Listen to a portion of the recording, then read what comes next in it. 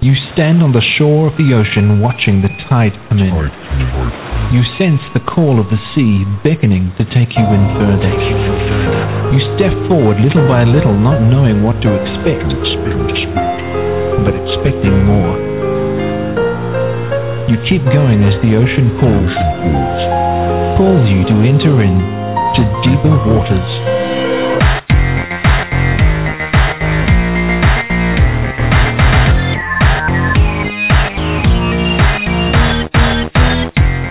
Everyone, and welcome to the Deeper Waters podcast.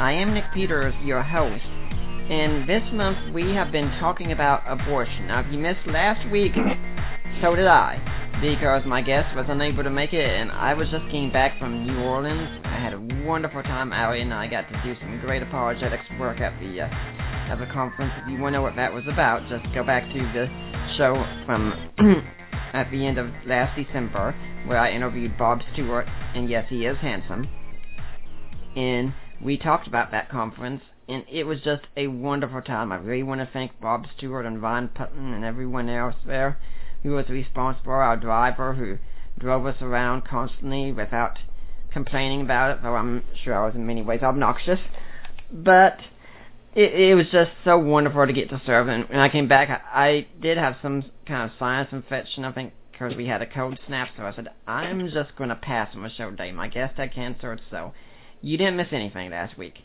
But we're focusing all on abortion this month, since January in America is the month of Roe v. Wade, and we've talked a lot about the abortion situation here in America, not just this month, but last year as well. But do we really think about what's going on beyond America? We often can lose sight of the rest of the world, and so I decided this time I would have one of my friends from across the pond come on the show, and that's Peter D. Williams, he is the executive officer for Right to Life, the UK's premier Right to Life charity and campaigning group.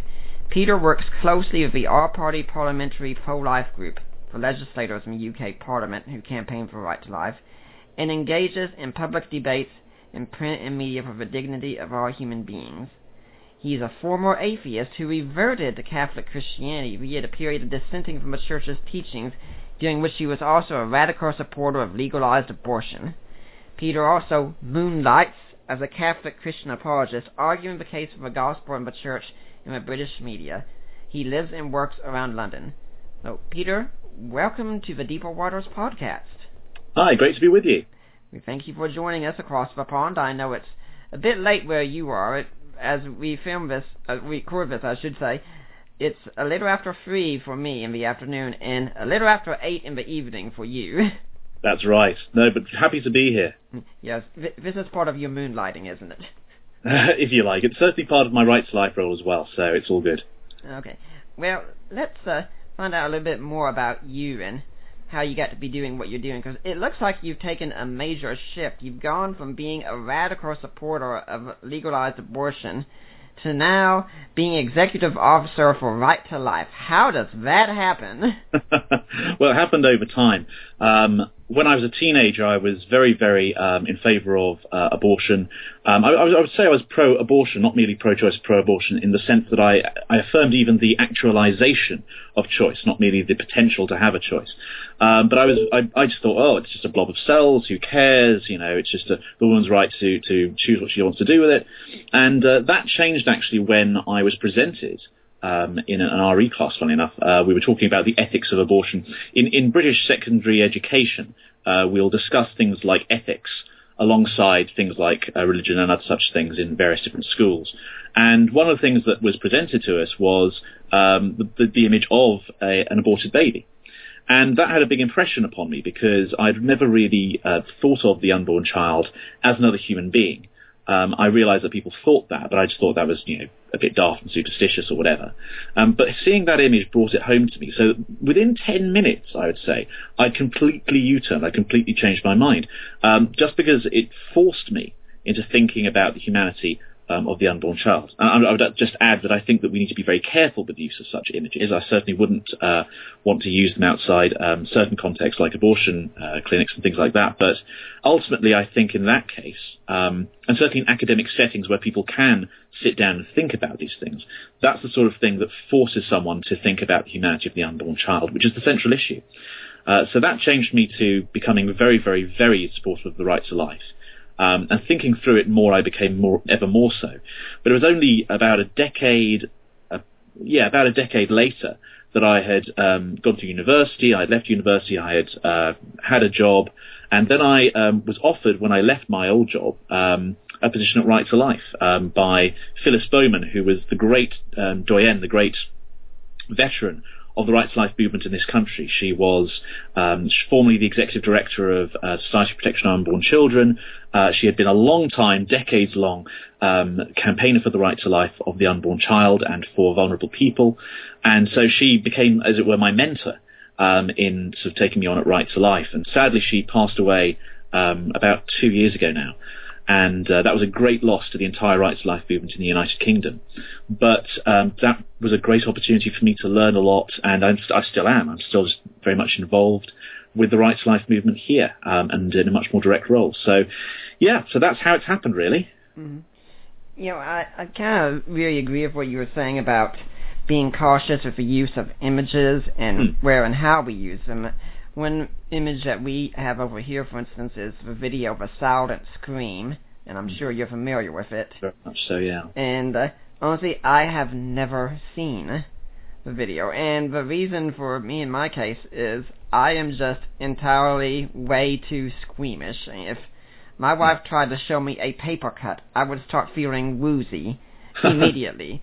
So I'm like, yeah, this is something I probably shouldn't be seeing. But for others, I understand that, yeah, that has to be a real-world moment, because you are confronted with that reality and then say, okay, what do I do at this point? Exactly so.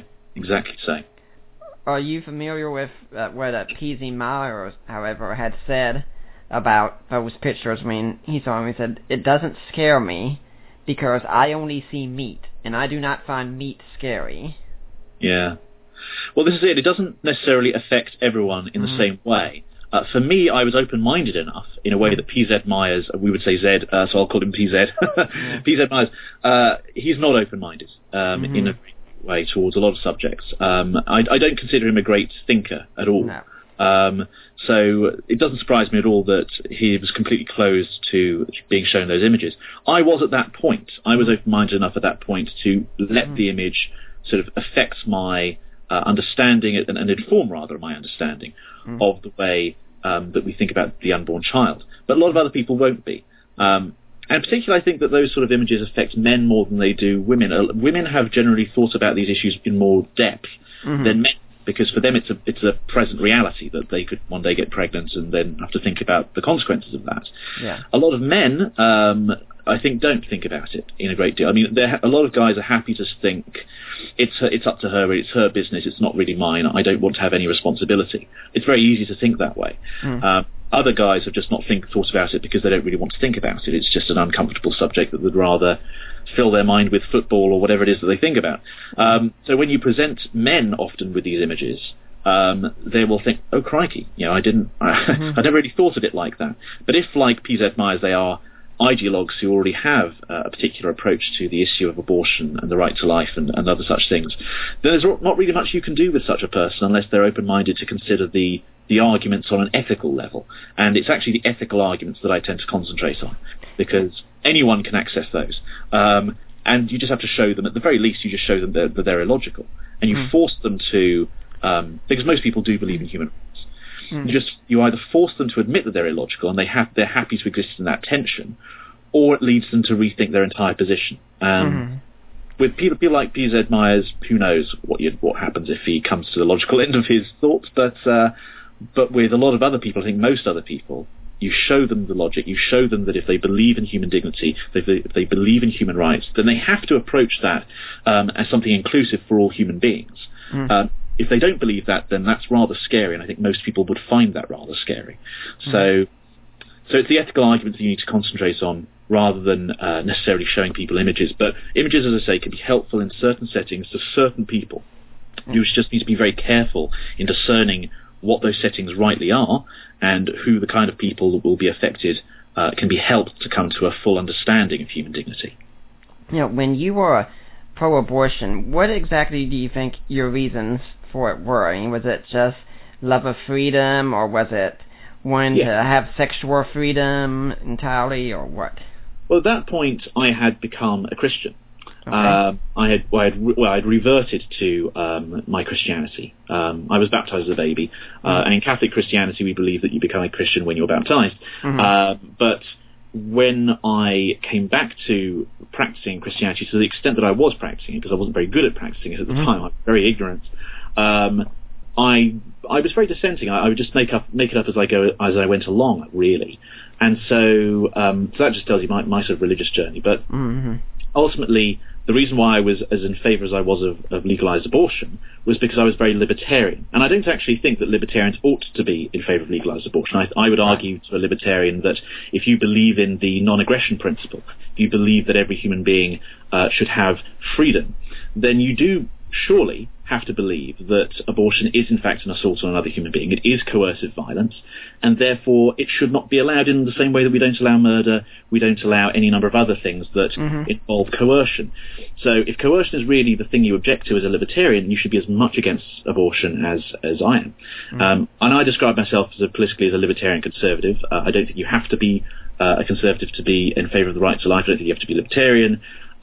And the organisation that I represent presents the right to life as something which is inclusive to people of any background, whether they be religious, non-religious, whether they be Christian, non-Christian, whether they be whatever political persuasion, social democrat, socialist, liberal, conservative, whatever you are. If you believe in basic human dignity, you can believe in the right to life. And that philosophical case is accessible to everyone, regardless of their background. So that's the position that I take on sort of the political question and the sort of the philosophical question. I would never want people to think that in order to be right to support the right to life, they have to become a Christian. That's not true. But I think if you are a Christian, then certainly it would be grossly inconsistent, as I was grossly inconsistent, to not be in favour of the dignity and right to life of every human being. It is important for us to realize that this isn't a Christian, non-Christian, or Catholic, Protestant, or anything, or atheist, theist issue. That the very arguments you're using today, for the most part, say anyone could put forward these arguments, right? That's absolutely right. Now, when you were talking about how you were a Christian at the time and you were still pro-abortion, it did get me thinking that in our country, over here at least in America, that our young people, I think for the most part, are doing something very similar, that they're just really not educated on what their Christianity is and what it has to say about the rest of the world. That's why so many of our Christian youth have no problem with, say, supporting redefining marriage or cohabitation before marriage together, or just want to say, well, we shouldn't judge people because they're not very trained up in their Christianity. That's very true. I should make very clear at this point that I'm talking from a personal perspective rather than representing right to life when I talk about those kind of issues, because we believe very strongly that you shouldn't engage in mission creep, that you shouldn't sort of confuse issues like the redefinition of marriage with right to life issues. As I say, people can be very in favour of the redefinition of marriage and not and yet still agree with me when it comes to the right to life. Those are distinct issues and distinct areas. But regardless of that, speaking as a Christian, I do think that there is a crisis. There has been a crisis over the last 60 years now, or more, of what we would call catechesis in the Catholic Church, which is to say teaching about what Christian teaching is. There is not a great deal of information, or at least I think the local church or the local parish doesn't give enough education to Christians about what follows from Christian principles, what the gospel really is, what the Didache, that is to say the teachings beyond the basic gospel message, are as parts of the deposit of faith, as part of what Christ passed down to the apostles who passed down to their successors, etc. That is not given anywhere near the rigour and the extensive teaching that ought to exist. And consequently, you're sending people out into a cultural atmosphere where they don't have the resources to say why they, may support the historic Christian position on whether it be the life ethic, or whether it be sexual ethics, or whether it be the relationship between the church and the state and religious freedom.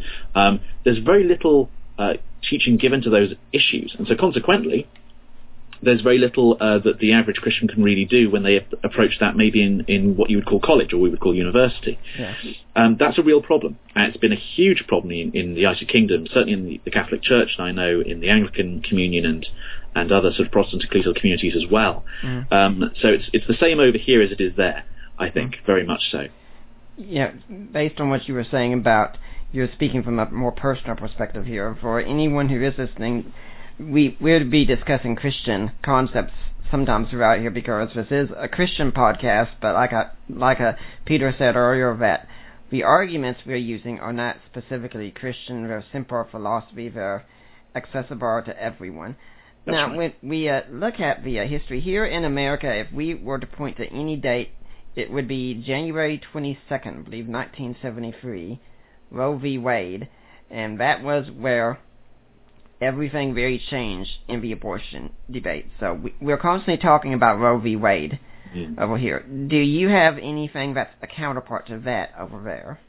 Certainly we would. I mean, for us, the date would be the 27th of October 1967, or else the 27th of April 1968, because the 27th of October that year would be the royal assent that was given to what was known as the Abortion Act of 1967, which essentially legalized abortion, and then that came into effect on the 27th of April 1968. But I should just explain the background of that. Right. In this country, we didn't have, as you have had, as it were, a court case that decided the issue for us. We went the legislative route, and prior to 1967, there were two acts that affected the issue of abortion. There was the Offences Against the Person Act of 1861, which is still in the books. And that made abortion a felony. It was an act that consolidated all the criminal law in the United Kingdom prior to that, which was a bit of a mess. It had just been law after law after law accumulated over many centuries, and this essentially consolidated all of it into one manageable act, and that made abortion a felony. The Infant Life Preservation Act, which happened in 1929, added to this because there was what was known as a lacuna within the law. A lacuna is as it were, a legal loophole. And in the earlier part of the 20th century, there had been a woman who had killed her baby while she was giving birth. Now, this was a problem. It's a barbaric act, but it was a problem for prosecution because it didn't, strictly speaking, fall under infanticide, which would be when the baby's born. But it also didn't strictly fall under abortion, because abortion is whilst the baby is in the womb. So consequently, there wasn't a law against what she had done, oddly enough. So what they decided to do is create another felony that would cover, as it were, killing babies in partu, that is, while they're giving birth, but also in later term pregnancy as well. And that's called child destruction. Both of those laws are still in the books. So strictly speaking, abortion is still illegal in Great Britain. Because after 28 weeks, it becomes child destruction. Prior to 28 weeks, it was not. It was abortion. But after 28 weeks, it was taken that a baby could be born alive, and because the baby could be born alive, that was taken as the time when child destruction was taking place as opposed to abortion. But in 1967, the abortion lobby had actually succeeded in getting a bill through Parliament, which essentially was pegged as a very moderate law.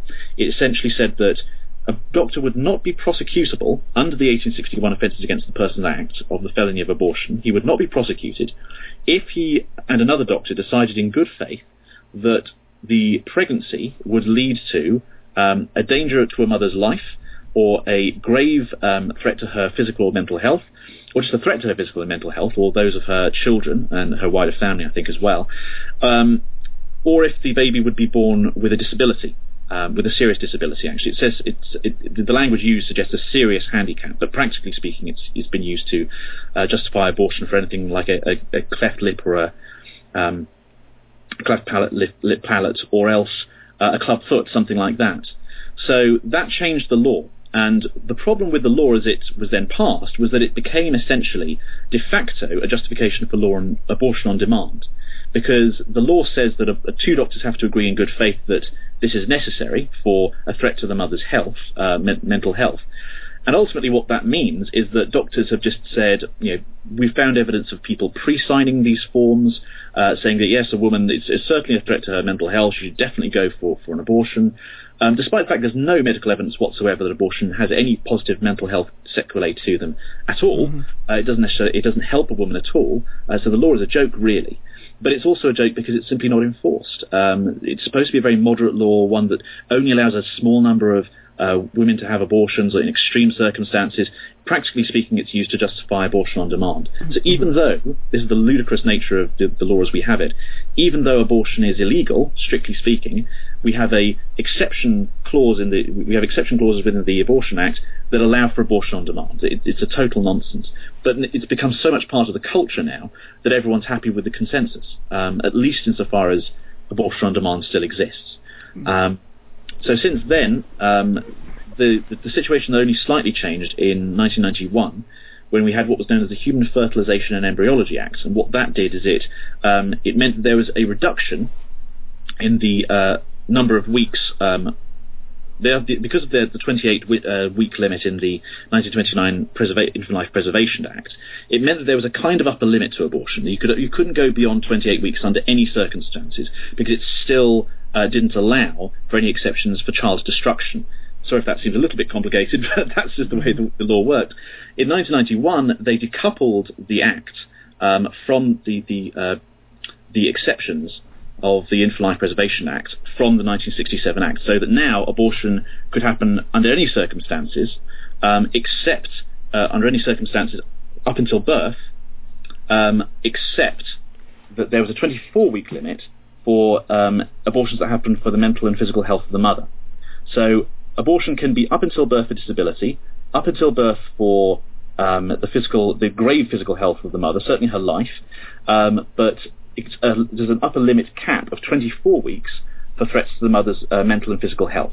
So most abortions, because they happen under the clause that deals with mental health and physical health, that means that most abortions have a limit of 24 weeks.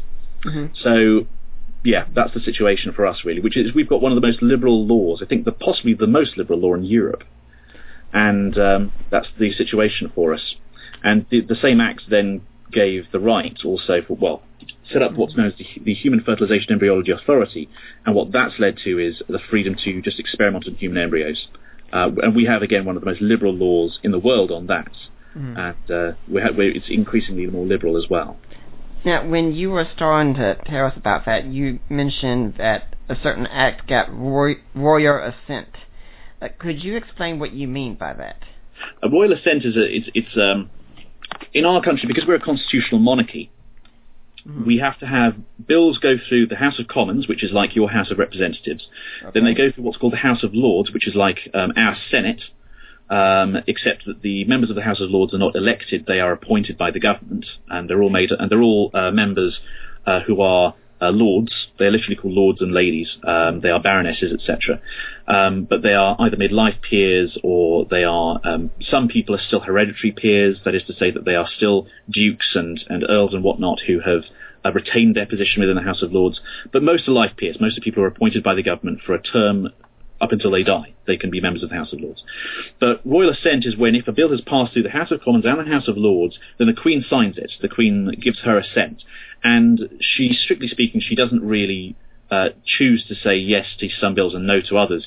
It's just a convention that she'll just allow it to go through. She just signs the bill and there it is. So royal assent means that the bill has passed. It's gone through. It's finalised. The Queen has signed it. It's now law.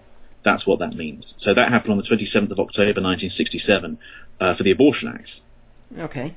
Some of us, when we first hear about this law being passed about the danger to the life of a mother and such, some of us be saying, well, we're anti-abortion, but many of us do make exceptions that if the child's going to die and the mother's life is in danger, then that sadly is a necessary evil, as it were, that has to take place. Uh-huh. But this kind of goes beyond that, because I think most pro-life organizations would really have no problem with having to save a mother's life if they know the baby's going to die anyway. Mm-hmm. Well, it depends on what we're talking about. This is where it becomes bioethically rather complicated. Okay.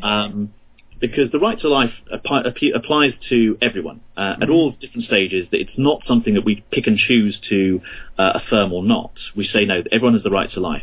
So what constitutes a right and what constitutes a violation of that right? Well, a right is what's known as a negative right when it comes to basic fundamental human rights like the right to life, the right not to be tortured. These are what's known as negative rights. Would that be like, for instance, in our Constitution where we say that we have a right to life, liberty, and pursuit of happiness? That's absolutely right, yeah. Okay. These are what's known as natural rights. They're rights that accrue to us because of our human nature, because we're human beings. Right. And they are negative rights because the negative right is essentially the right not to be interfered with in some way. It's the right to not have coercion put upon one. So the right to life really means the right to not be killed, the right to not be murdered by someone else.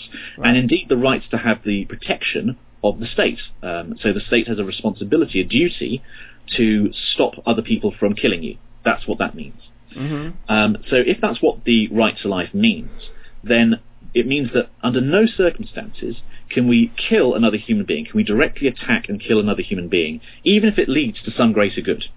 Now this doesn't mean that we don't necessarily believe in war or the death penalty even. I mean, the death penalty is a very controversial issue. I'm not in favour of the death penalty myself, but there are certain circumstances under which it could be justified if there were no other way of protecting the public from a threat to their lives, their existence. If you had to kill this criminal in order to protect the public, there was no other way of doing it, then it would be justifiable. Yeah, I think what you're talking about is kind of like a situation where all things being equal, we have a right to life, but if I'm in a theater and there's a criminal out there and he's got a gun, he's shooting at people, I'm justified in pulling out my gun and letting him have it.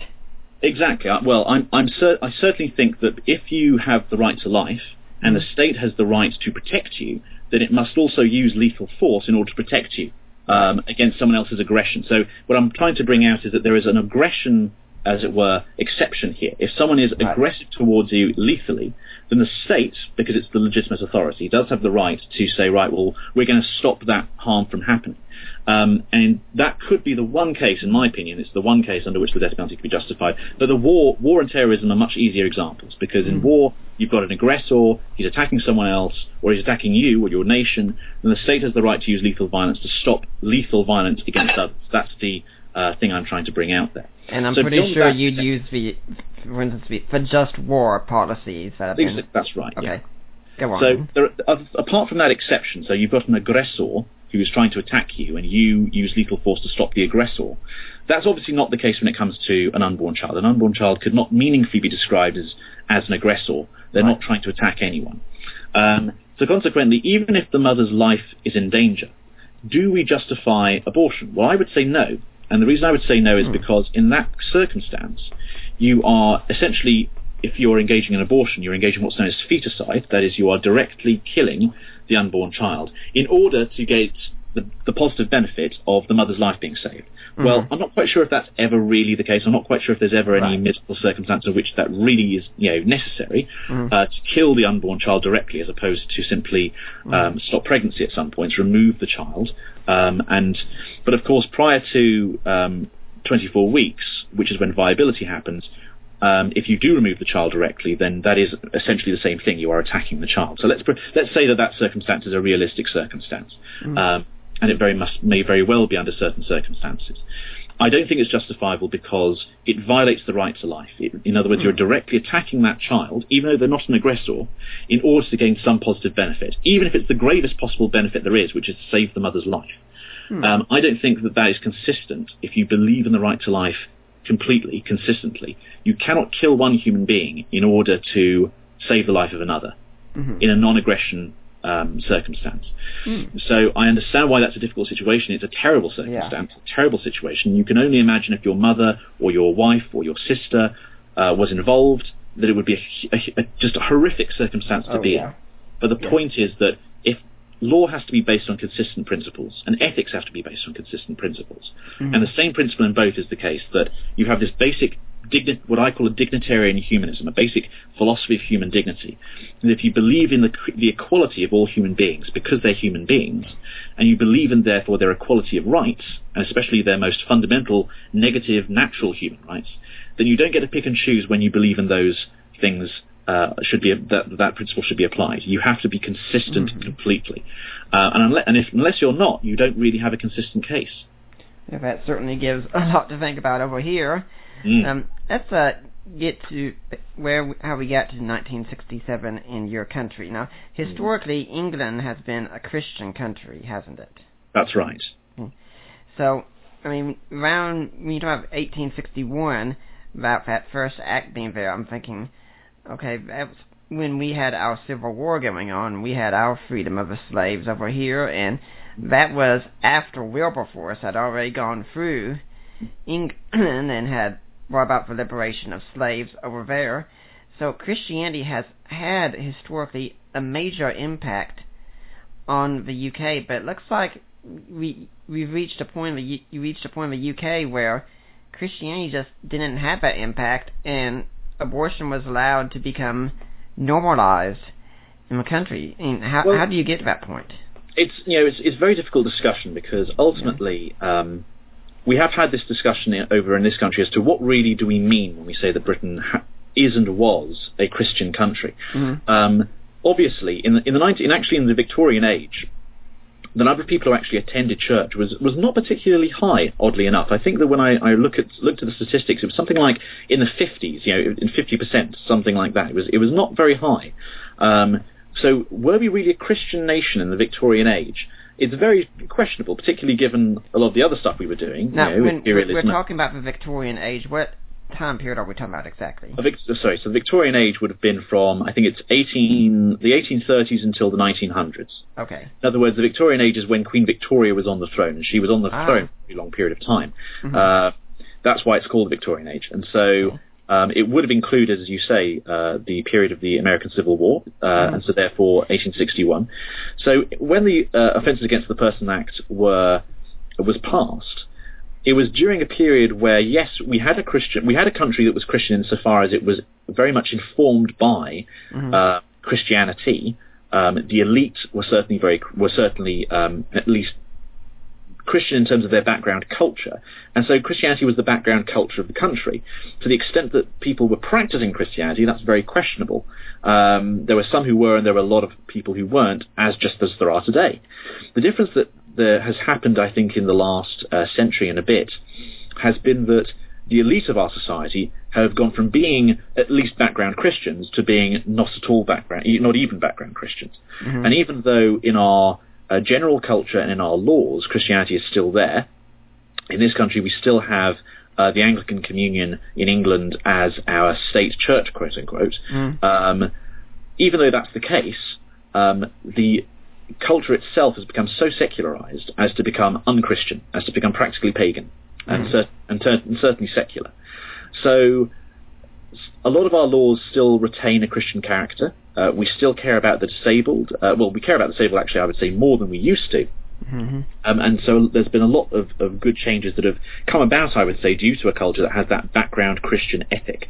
One of the things that's good about this country from a right to life perspective is that we have the best palliative care in the world, literally. We have the best palliative care in the world. Palliative care being care to people who are suffering at the end of their life, terminal illness. And palliative care takes away pain. That's called palliation. It takes away pain. And we have the most well-developed, best palliative care system on the planet due to a woman called Dame Cicely Saunders, who started that off, who was a great expression, I would say, of our Christian culture. And that's why assisted suicide and euthanasia should not be legalized in this country, because we simply don't need euthanasia and assisted suicide. We have palliative care, and we would argue that the rest of the world could follow the same system, that we could have such a well-developed system of palliative care that, practically speaking, apart from a very small minority of cases, no one would ever feel the need to commit suicide because of pain, or have euthanasia committed upon them. So there's a very large extent to which Britain is still a Christian country in terms of its background culture and because of its ethics, which have informed its political discussion, which have informed its existence of having a universal health system. In all sorts of other ways, we have, as it were, a background Christian culture, a sort of a surviving Christian ethic as in terms of the way that we treat people. But that has suffered from the fact that we live in a very secular age, and consequently, I think the Abortion Act was probably passed, I think, under an understanding that, well, we're showing a kind of compassion for really extreme cases, when a mother's life is in danger, when she has extreme threat to her physical health. Those are extreme cases. This wasn't meant to be a bill that legalised abortion on demand. And in fact, the framer of the bill, Lord Steele, has said he doesn't think that should have been the case at all. But regardless, that's what happened. And it would have been under a false idea of human compassion. And even though this so-called human compassion actually led to the violation of the most fundamental rights of the most vulnerable people in our society. So that, I think, is the connection, I would say, between having a Christian culture, as it were, and the laws and the approach to things as we have them. But because we've had that worsening culture has happened, we now even have the spectre of assisted suicide. Because going through Parliament right now is a bill by Lord Falkner of Thoroton, who was a former Lord Chancellor. That is, he was sort of, as it were, the head of the legal system by virtue of his position in the Lords. And his bill, the so-called assisted dying bill, would like to introduce assisted suicide into Great Britain. There's also another bill in Scotland, which has a slightly different legal system and political system, which was forwarded by a woman called Margot MacDonald, who has since died, which would also try to legalise assisted suicide. So, because I think of the changing culture, the idea of assisted suicide has become much more something which we're willing to explore, because people have this absolute idea of human autonomy, whereby they feel that they should have the right to just end their life when they want to, with the assistance of others. Because, of course, they already have the right to commit suicide. That's legal in the United Kingdom since the 1961 Suicide Act. But assistance of suicide, which is not the right to die but the right to be killed, that isn't allowed. And somehow people feel that, well, a lot of people feel that they should have that right. Even though it actually violates, as we see in your country, the most vulnerable people, whether they be very old or terminally ill. Oregon is a very good example. Oregon State has legalized assisted suicide, and in 1998, when the Death with Dignity Act in Oregon came about, one of the reasons people gave, according to the report that the Oregon Public Health State Division helpfully brings out every year, according to that report, one of the reasons people gave for wanting to commit assisted suicide was that they felt that they were a burden on their families, and that was 13% of people in 1998. In 2012, that had become 61% of people who are presenting for assisted suicide, and that tells you the corruption that happens to the culture when you legalise things like assisted suicide and euthanasia. But that's even rearing its ugly head now in the United Kingdom. And I believe that this bill will be defeated ultimately, whether it happens in the Lords, where it's currently being considered, or in the House of Commons. But the fact that this has come up so often is not a very good sign in terms of our culture's view of the right to life and human dignity. Now, you were talking about how England had this Christian heritage at the start, and now it's become a much more secularized and pagan atmosphere. We would say the same thing about America over here, and for any interested, just go to July of last year. I think it's July 5th, I had Bill Fortenberry come on talking about the foundations of our country, and the founding fathers, and how they were by and large Christians. And so we've had a Christian foundation over here. Many of us would still see America as a Christian country, and yet we've had our own turn where we're becoming much more secularized in everything, even what you were talking about with what's going on in Oregon. How do we look across the pond? Because I know over in the UK you all pay very much attention to what happens over here. Oh yeah, very much so. How do you approach overseas? Well, it's a very good question. It depends on which overseas you're talking about. If you're talking about Great Britain, I think what you can see is exactly what you're seeing in your country, because we pretty much have a shared culture. Certainly all the Anglophone countries, Australia, Great Britain, Canada, and the United States, we all have a shared culture because of our shared language. to a greater or lesser extent. Obviously, we have great differences as well. But we've seen the same problem happen in all those different countries, the same secularization. And to a great extent, due to the same reasons. In the Catholic Church, the reasons not only happen because of cultural change, and cultural change always affects the Church because the Church lives in society, and the damage that the First and Second World Wars did to Christian civilization had an effect. That led to the 1960s and the ideological infiltration of many of the parts of society that create culture by people of a new leftist, what's known as a new leftist persuasion, who had a particular kind of philosophy that rejected any idea of of the dominance of Christianity or any idea of the ethic that Christianity passes on. And also because of the changes that happen within the Christian culture itself. You'll be able to speak better to your context as to what happened within an evangelical Protestant Christian context in America. Right. But in the United Kingdom, certainly in the Catholic Church, in the Anglican Communion, in all the different sort of areas that happened there, the same, what we would call modernism, affected the Church and infected the Church. A kind of theology which desacralized the liturgy, which undermined the ethical views of the Church, which wanted to relativize them, wanted to make them more in line with society and the secular state, that wanted to move away from historic Orthodox practicing Christianity. And I would say that affected the Church in a very profound way and led to a real failure of Christian education, so that Christians, whether they be in Catholic schools, in this country we have Catholic schools that are also state schools. I know in America that's illegal, but in this country we don't have a problem with that at all.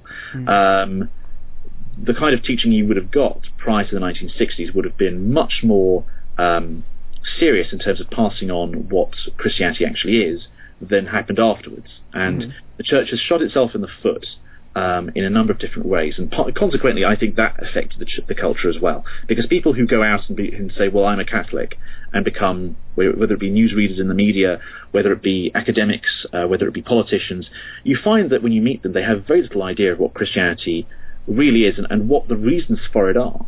And that's why I think apologetic ministries like yours and others are quite important, because that will hopefully lead to a renaissance, as you would say, or renaissance, as we would say, of an intellectual culture within Christianity that leads to better equipped Christians to go out and actually be to argue the case for the Church, for the gospel, and also for the right to life, for the rights of people in other different situations, and for human dignity. That's the kind of thing that we need. You need to start from the roots up. So it seems to me that what you look at in our culture and in our country is exactly what has happened in yours.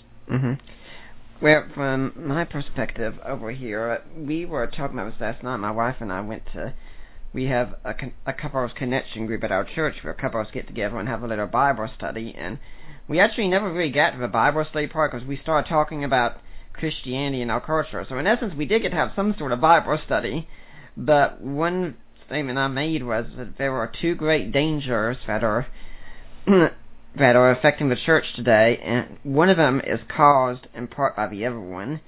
The danger that's the symptom is anti-intellectualism that's overtaking our church so much. And I said, when I say anti-intellectualism, I don't mean every one of you has to be a genius, every one of you has to master a systematic theology and know every apologetic argument. What I mean is that you need to have some intellectual content to your faith and realize that what you're talking about are events that you believe really did historically happen.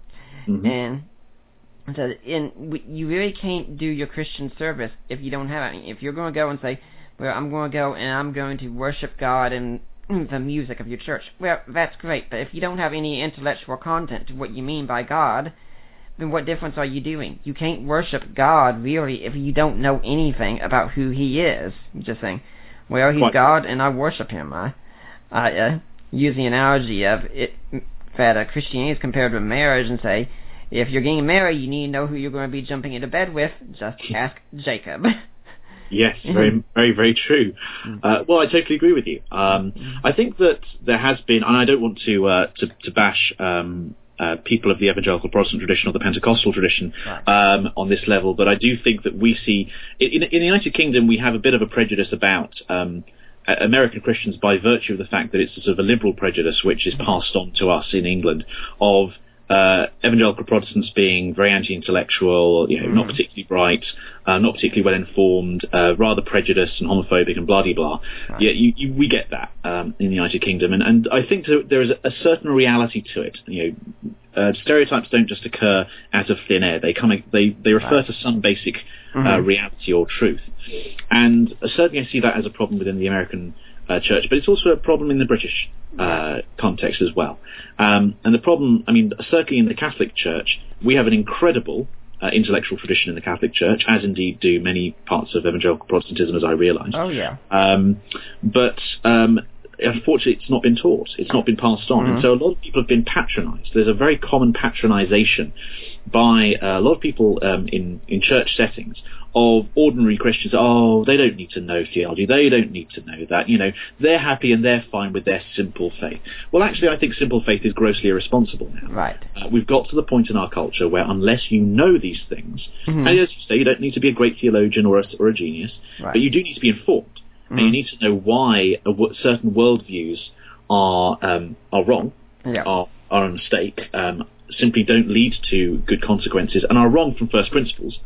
And that's why I think we need to, in my opinion, we need to rediscover the natural law tradition, which is very much part of historic Christianity and various different traditions, and show that natural law tradition is basically true and can be seen to be true by anyone. You don't need to be a Christian in order to believe in natural law. Now, I think the danger is that when you become a believer in natural law, you'll probably become a Christian. But not everyone may want that, but ultimately that's the basis, I think, that we can have a common understanding of ethics across different worldviews, certainly across different religious traditions or irreligious traditions.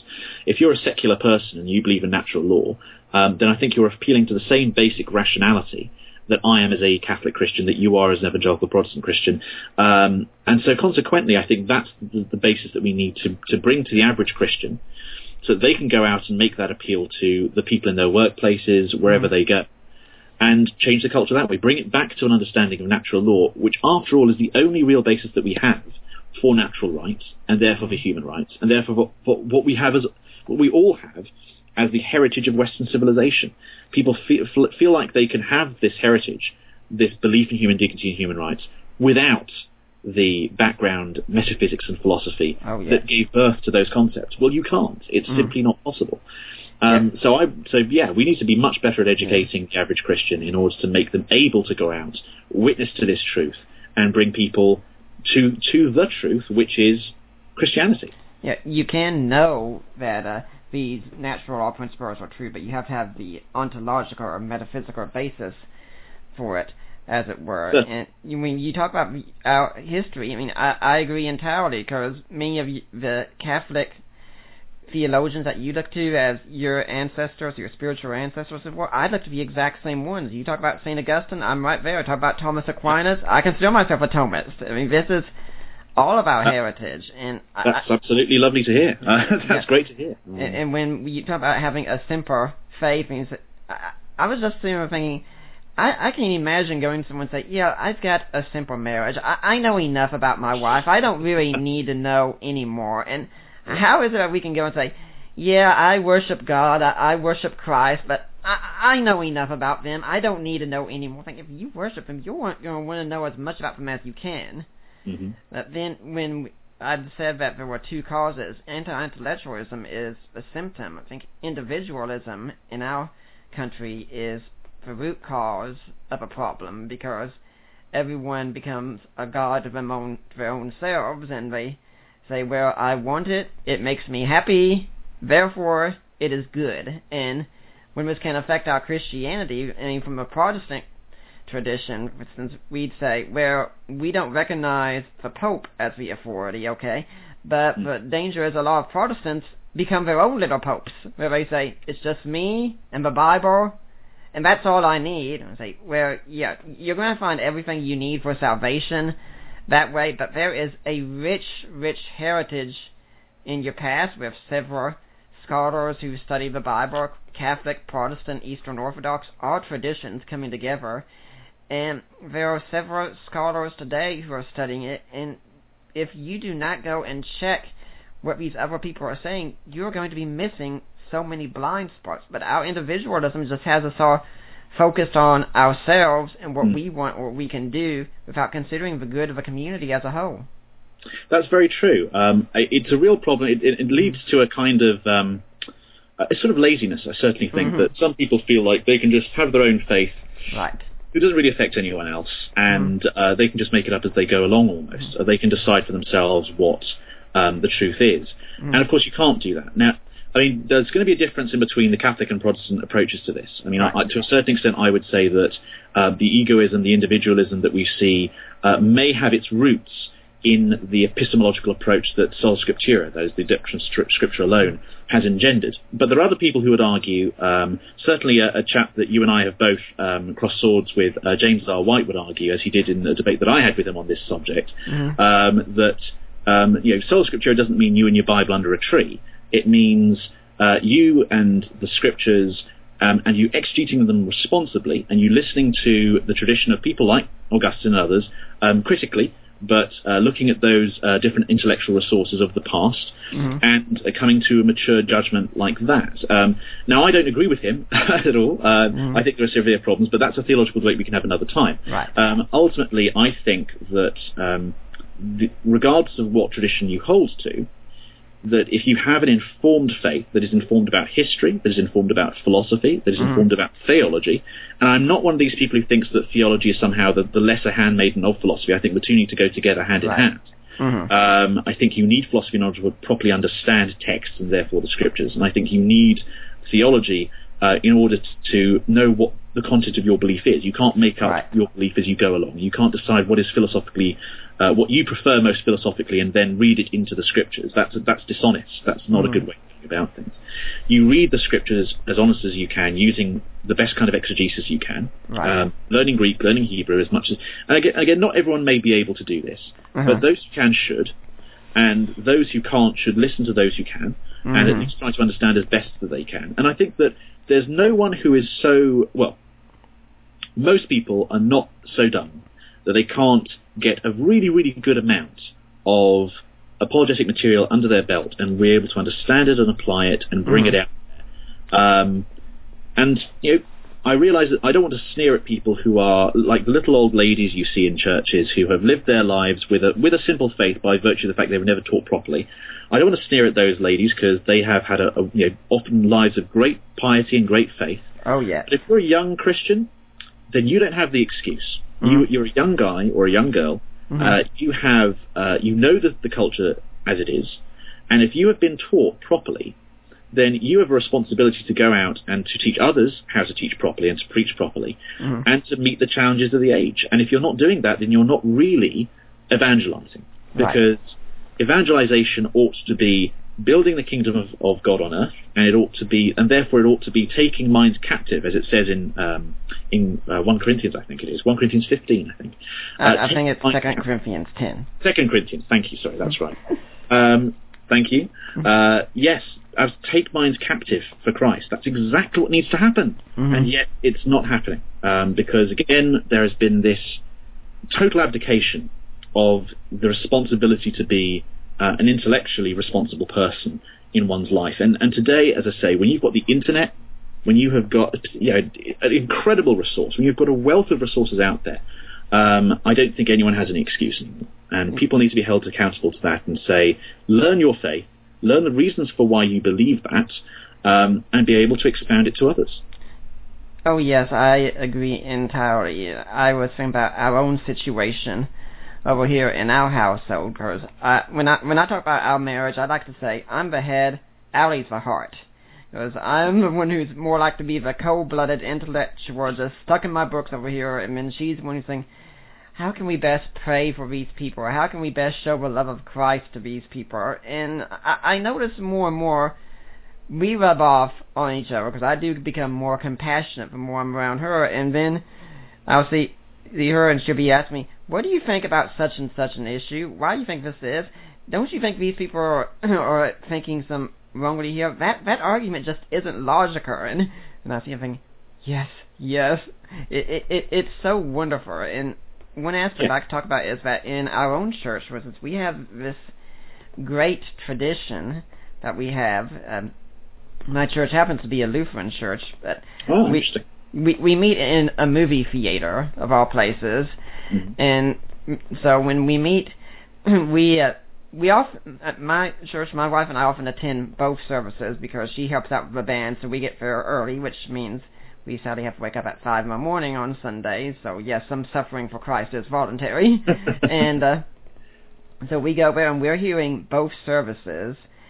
And there is this really fascinating feature, and this is one that made me think, yes, this is the kind of church I want to attend because too many of them are indeed intellectually shallow. And that's that before the service starts, this thing will come up on the screen talking about all these announcements, events going on. And one thing it will say is, if you have a question at any time during the service about anything, text in your question to such and such number, and we will come out at the end and we will answer your question.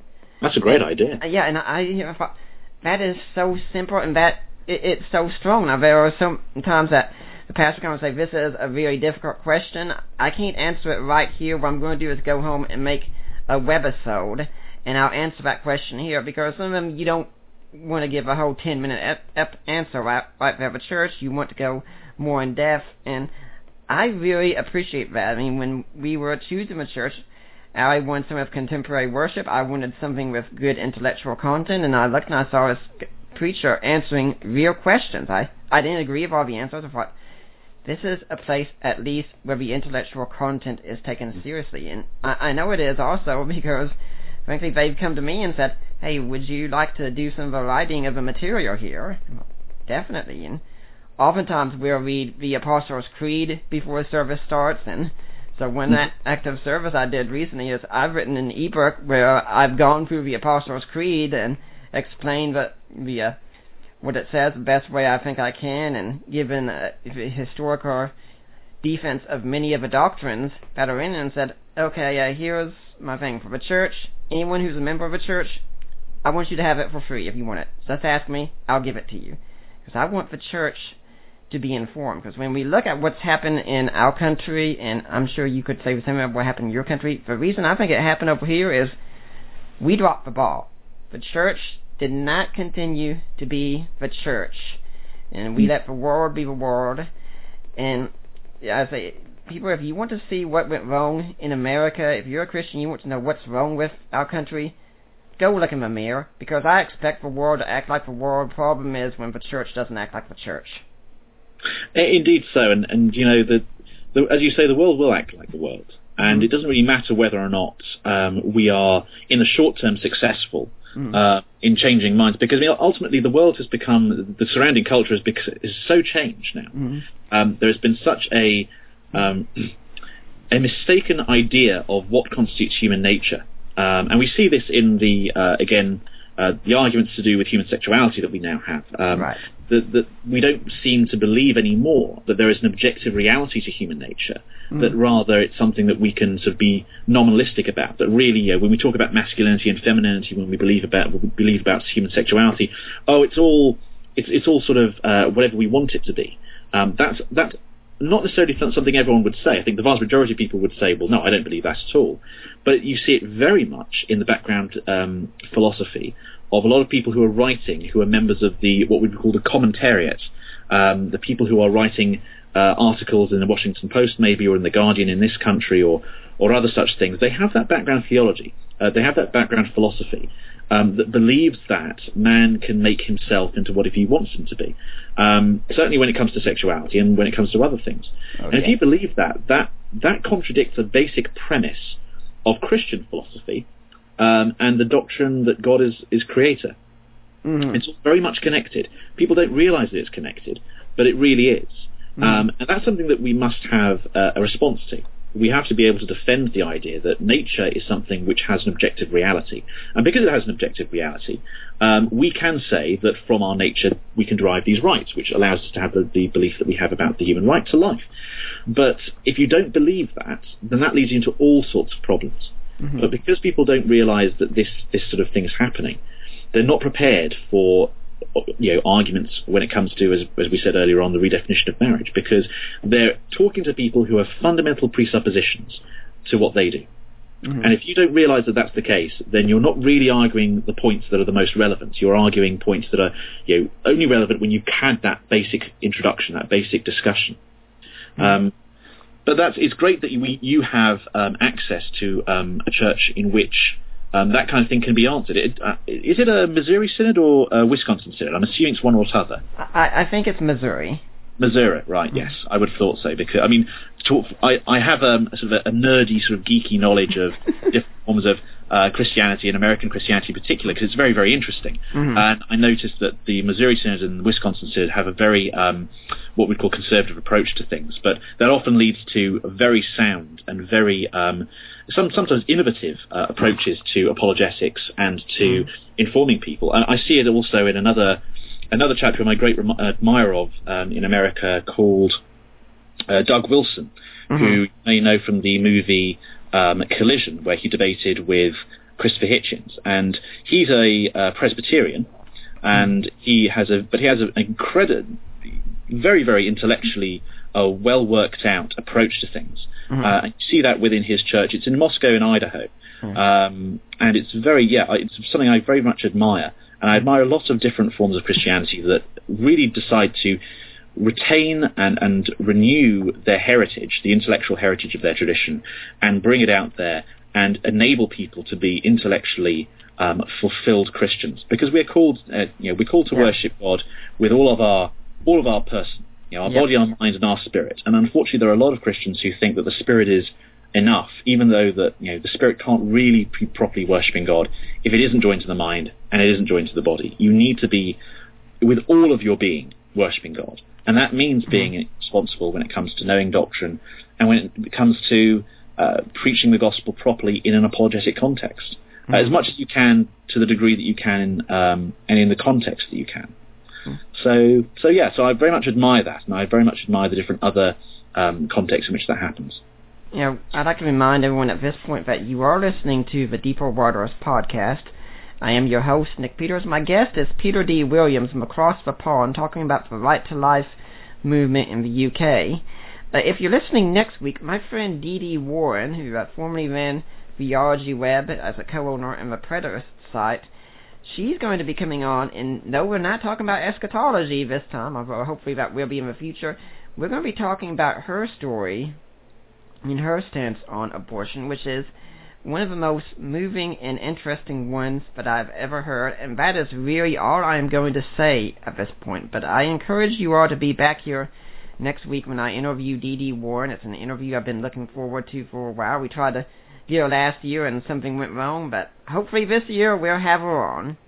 Now, when we get back to the state of matters in the UK, now one aspect that can affect things differently, perhaps to some people, is that over in the UK, you all have healthcare differently from where I gather that it's more nationalized, even though some Americans are pushing for that over here, and I'm not going to go into that, but does that have any effect on abortion over there?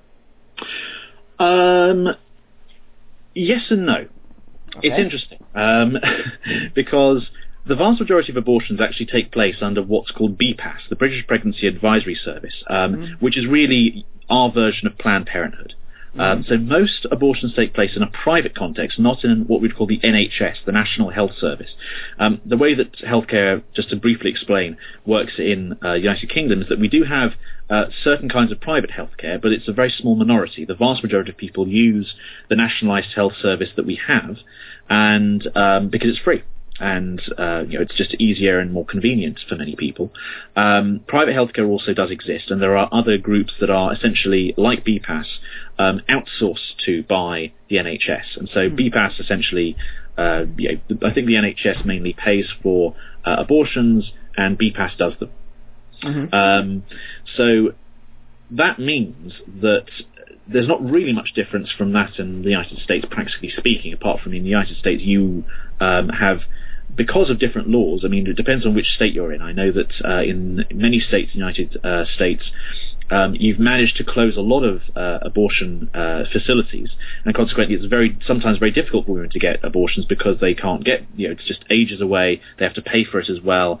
In this country, not the case at all. The NHS will pay for that, but it will be run by a private, generally, under a private auspice.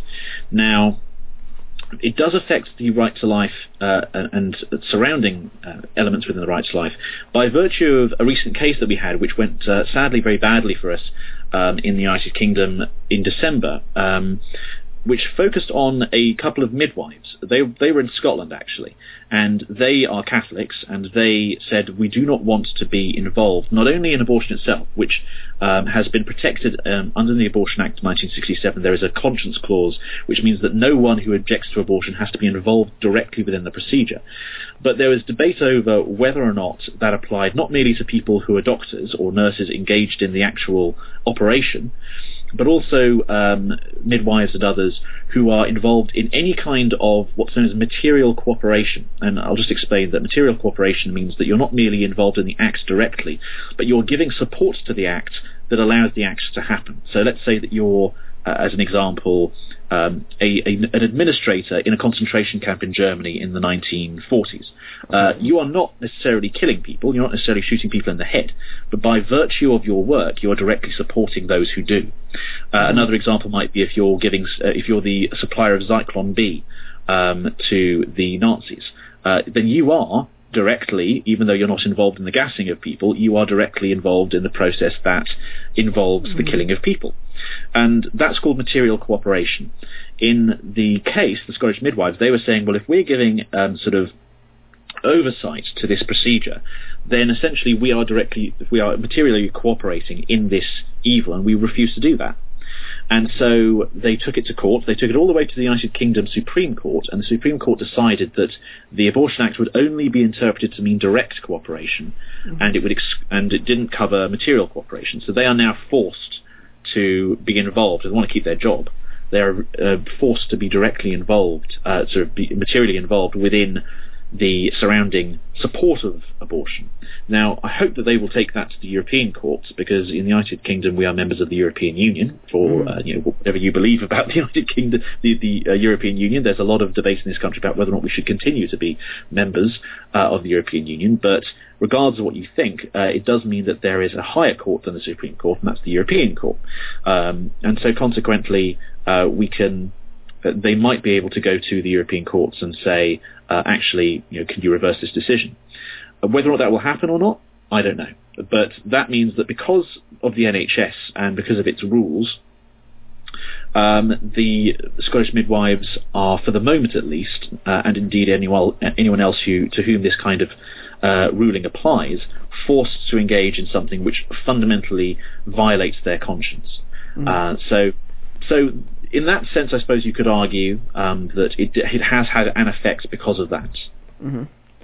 Well, when you talk about the way different states have shut down some facilities and such, over here in America, my wife and I live in Tennessee, and I do know that in our past election we did manage to get the Yes on One bill passed, where governments were going to come in then and start making checks on abortion facilities and such, so hopefully you could get a lot of them shut down in that way.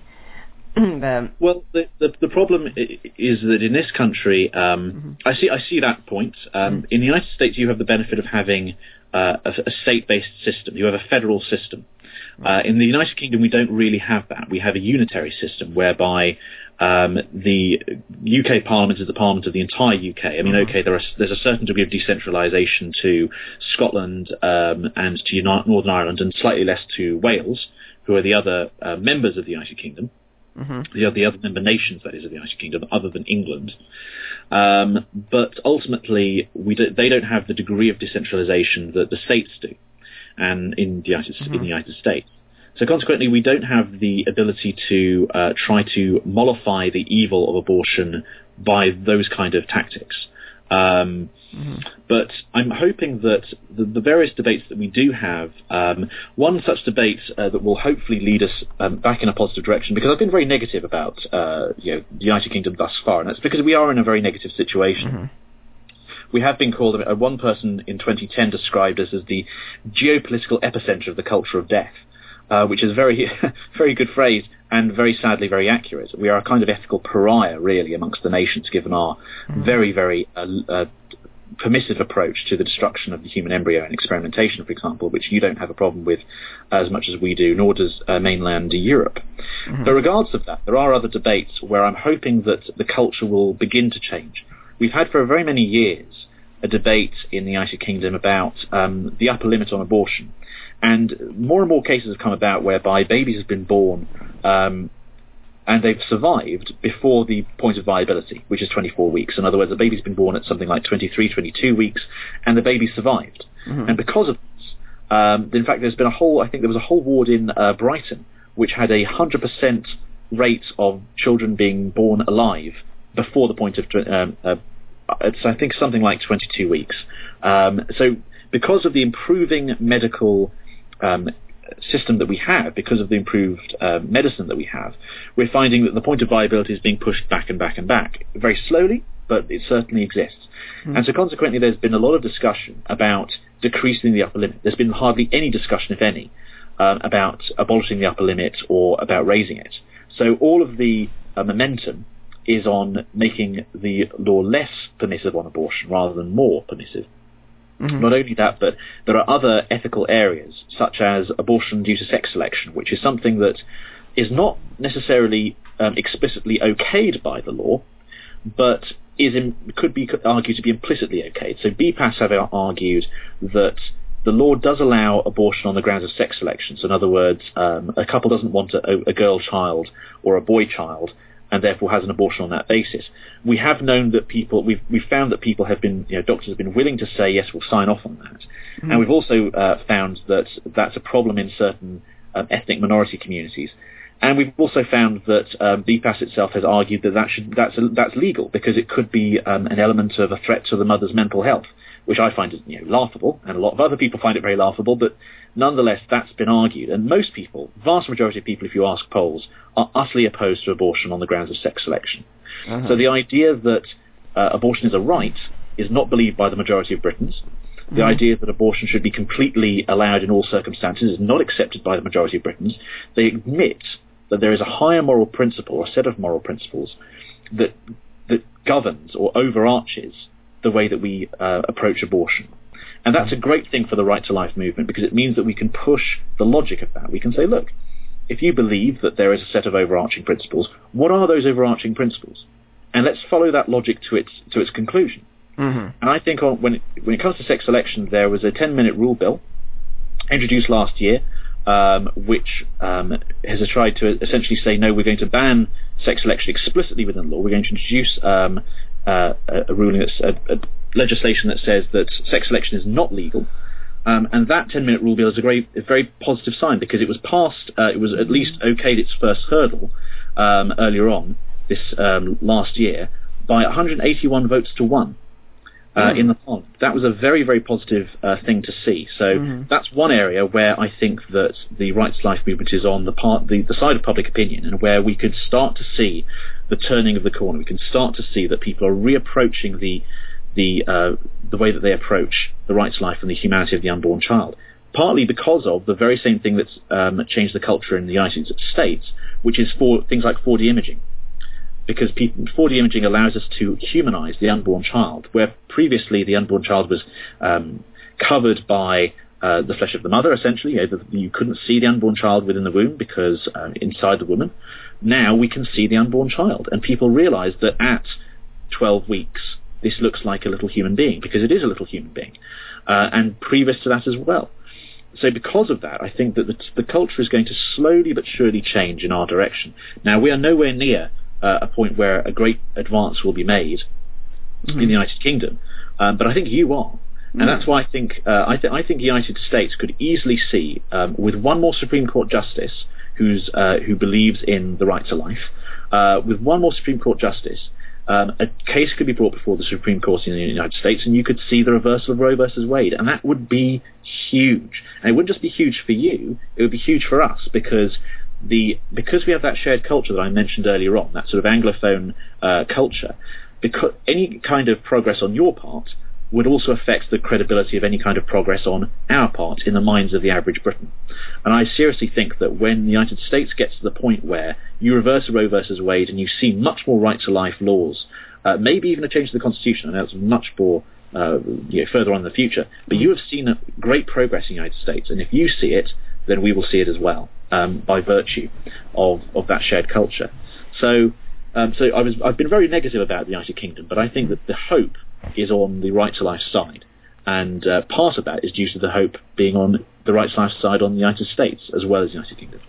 Well, I'm sure that will give a lot of us over here a lot of hope, because for many of us the situation does look very, very bleak, but it is something that we can overcome, and this is something that we need to keep in mind whenever we're going to the voting booth in 2016 and we're voting for who we want to lead our country and who we want in our Senate and Congress. And absolutely, that what we do could save thousands of lives over here, and who knows how many more all around the world. And a lot of people have this idea that politics and religion shouldn't mix, that we should just stay out of it, but it's going to be very hard to advance Christianity as well in a culture where people think that the killing of innocent human beings is okay. That's not going to be a culture that's going to be receptive to Christianity. That is true, but I would want to point out to everyone that when it comes to the right to life debate, religion is a red herring.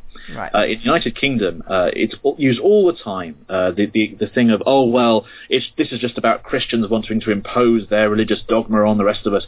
I mean, it's complete nonsense, because although it can't be denied that, as with me, and I think I've proven by a lot what I've said in this podcast that I'm a very orthodox Catholic, a very conservative Christian, quote unquote, as the culture would say. Despite the fact that the vast majority of Right to Life certainly are Christians, just as the vast majority of campaigners against slavery had been Christians, or certainly the most prominent ones, regardless of that, religion is a red herring, because the argument for the right to life is not based on religious premises. And even if you are basing your voting on your religious convictions that we should respect the right to life, that doesn't mean that the right to life has to be based on your religious convictions.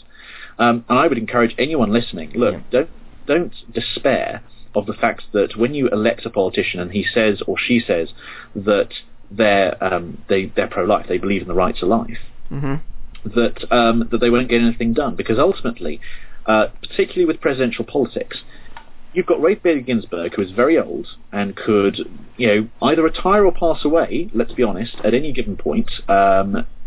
You've also got Anthony Kennedy, who is the moderate on the Supreme Court, who has reportedly said that he will resign at the next Republican president. Whether or not that's true or not, I don't know, but it would be great if he did. Stephen Breyer, again, not someone who's necessarily going to be around forever. So these are people who could easily go quite soon.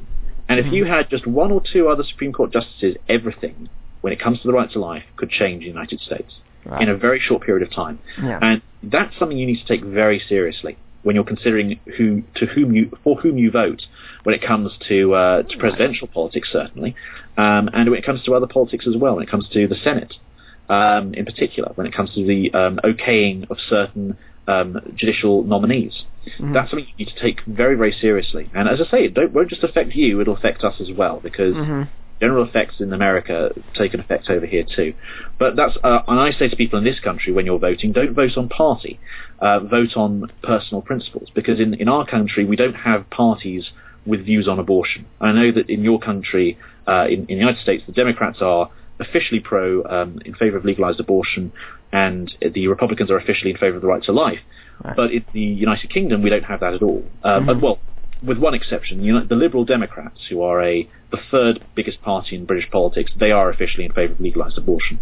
But votes in Parliament take place on what's known as a conscience vote, which means if you're a Conservative, if you're a member of the Labour Party or a member of the Liberal Democrats, you get to vote on abortion according to your conscience, not on the basis of a party whip. The party won't force you or threaten you or something like that to vote any one way or the other on the issue of abortion. And I think actually that's preferable to having official party positions, because it means that people's consciences on what is a very important issue are respected. And I think that if the United States did that, it would be much better for Democrats, certainly, who are pro-life, who believe in the right to life. So I think that the British system is better.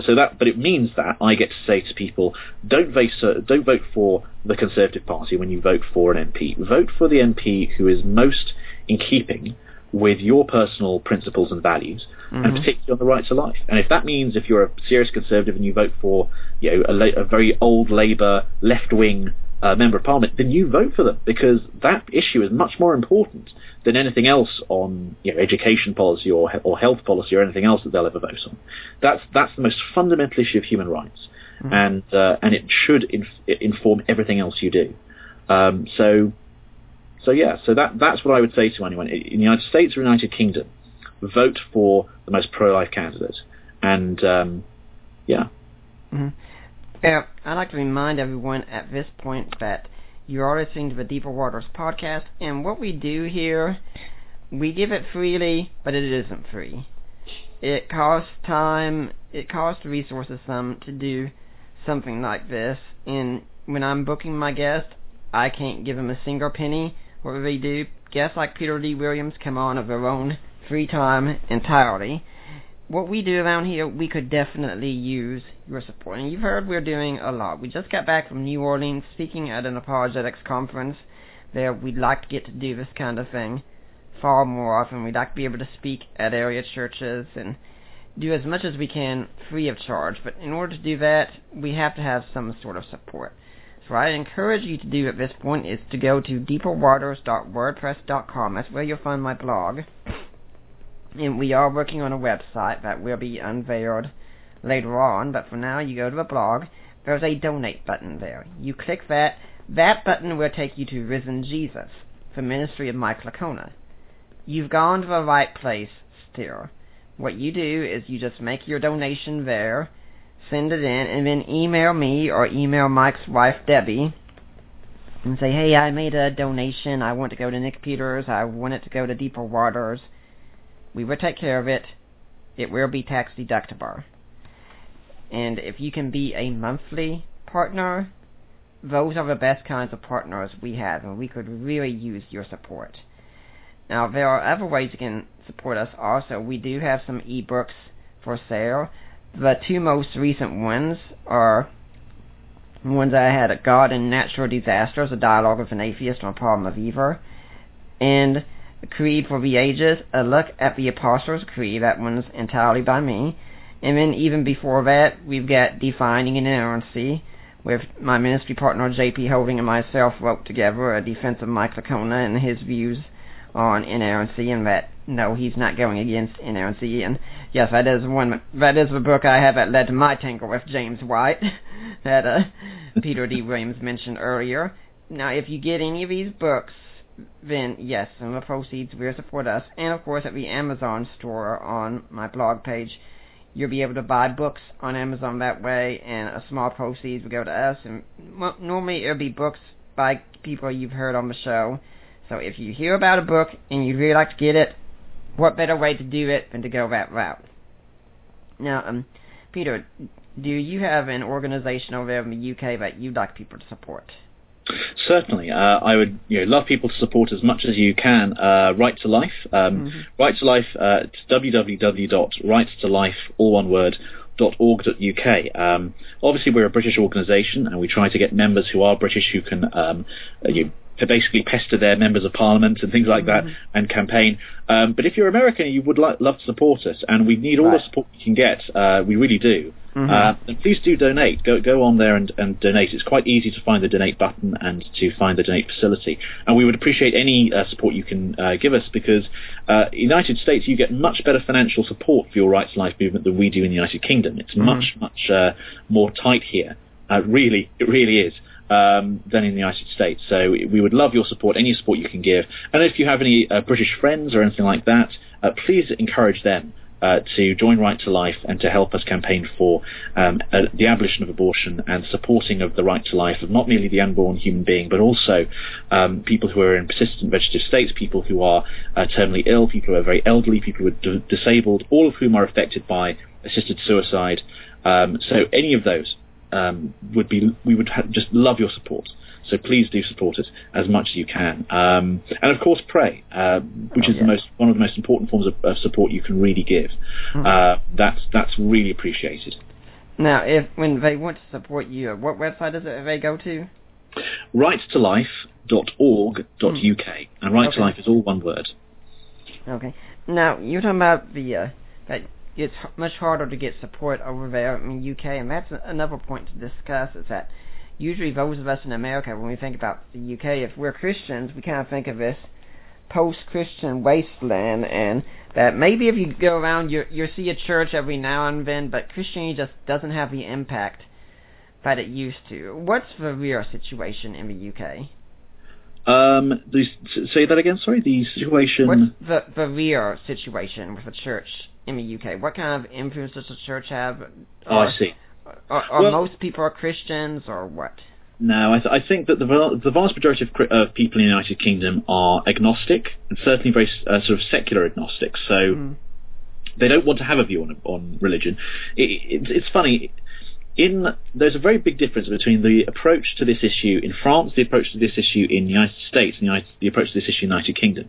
In France, I get the impression certainly that they are taught in schools philosophy.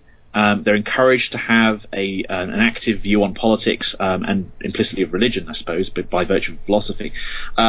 In the United States, you guys have a full-blown culture war going on, and you're winning on certain areas and you're losing on others. It's better on the right to life issues. It's less good on the issues to do with the redefinition of marriage and sexual ethics.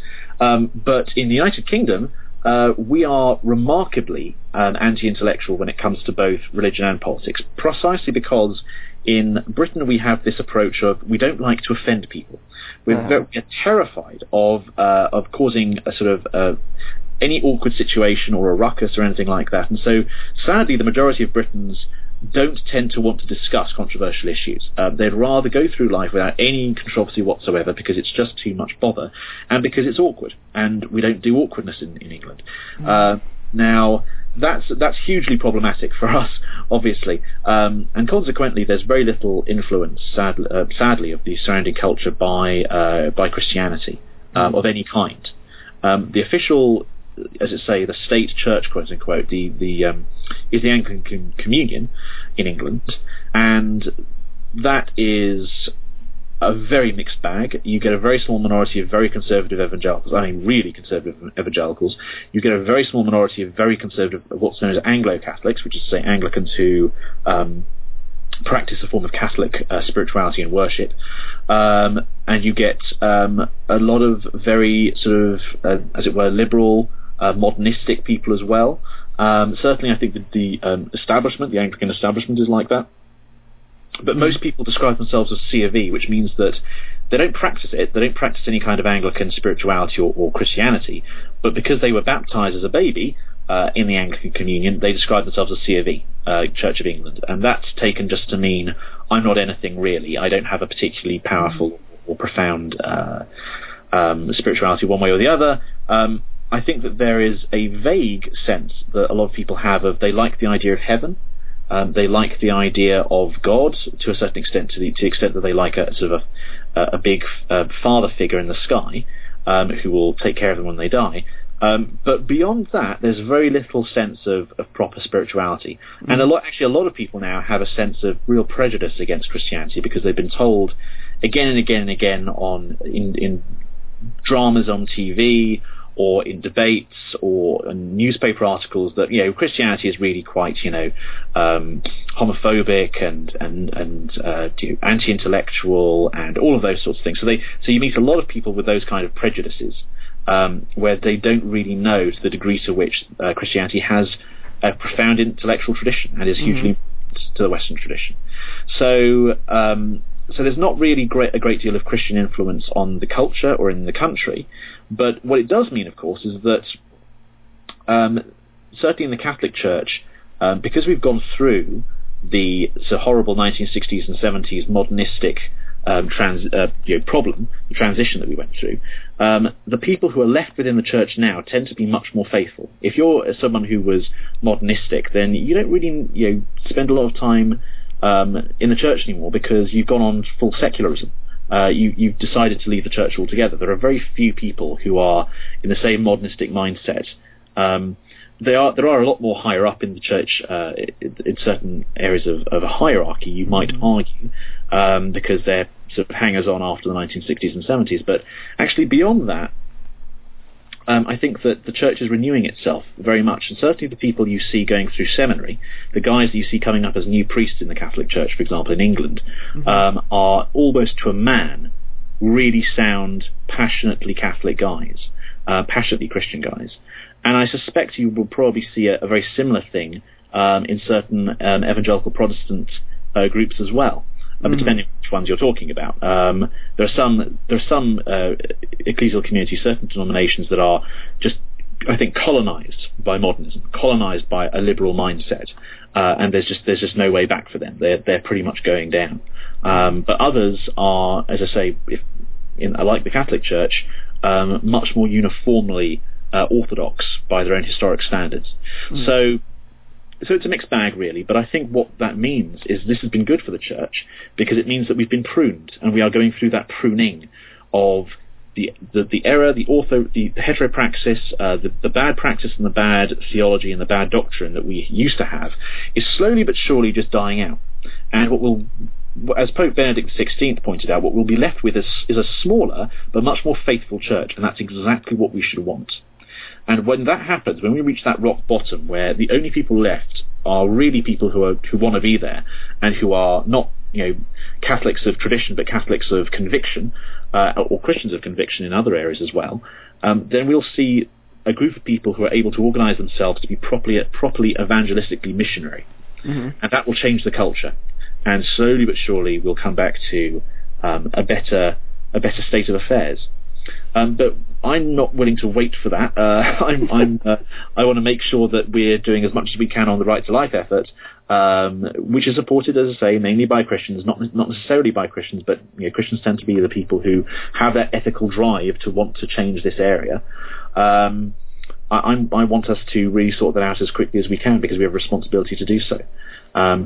So yeah, the quick answer to your question is that there isn't very much Christian influence in the United Kingdom in various different areas, but it'll become more so, hopefully over time, the case that the church becomes more effective at being a missionary, essentially a missionary society. I really think part of what's going on here, at least in America also, maybe the same is going on in the UK, is that many of us have grown up with this idea of a sort of warfare between science and religion, which is totally bogus. But anyway, that most people think that if you know something, if you believe anything, the highest way to go about it is science. Everything else is secondary, all this ethics, it's metaphysics stuff and things of that sort.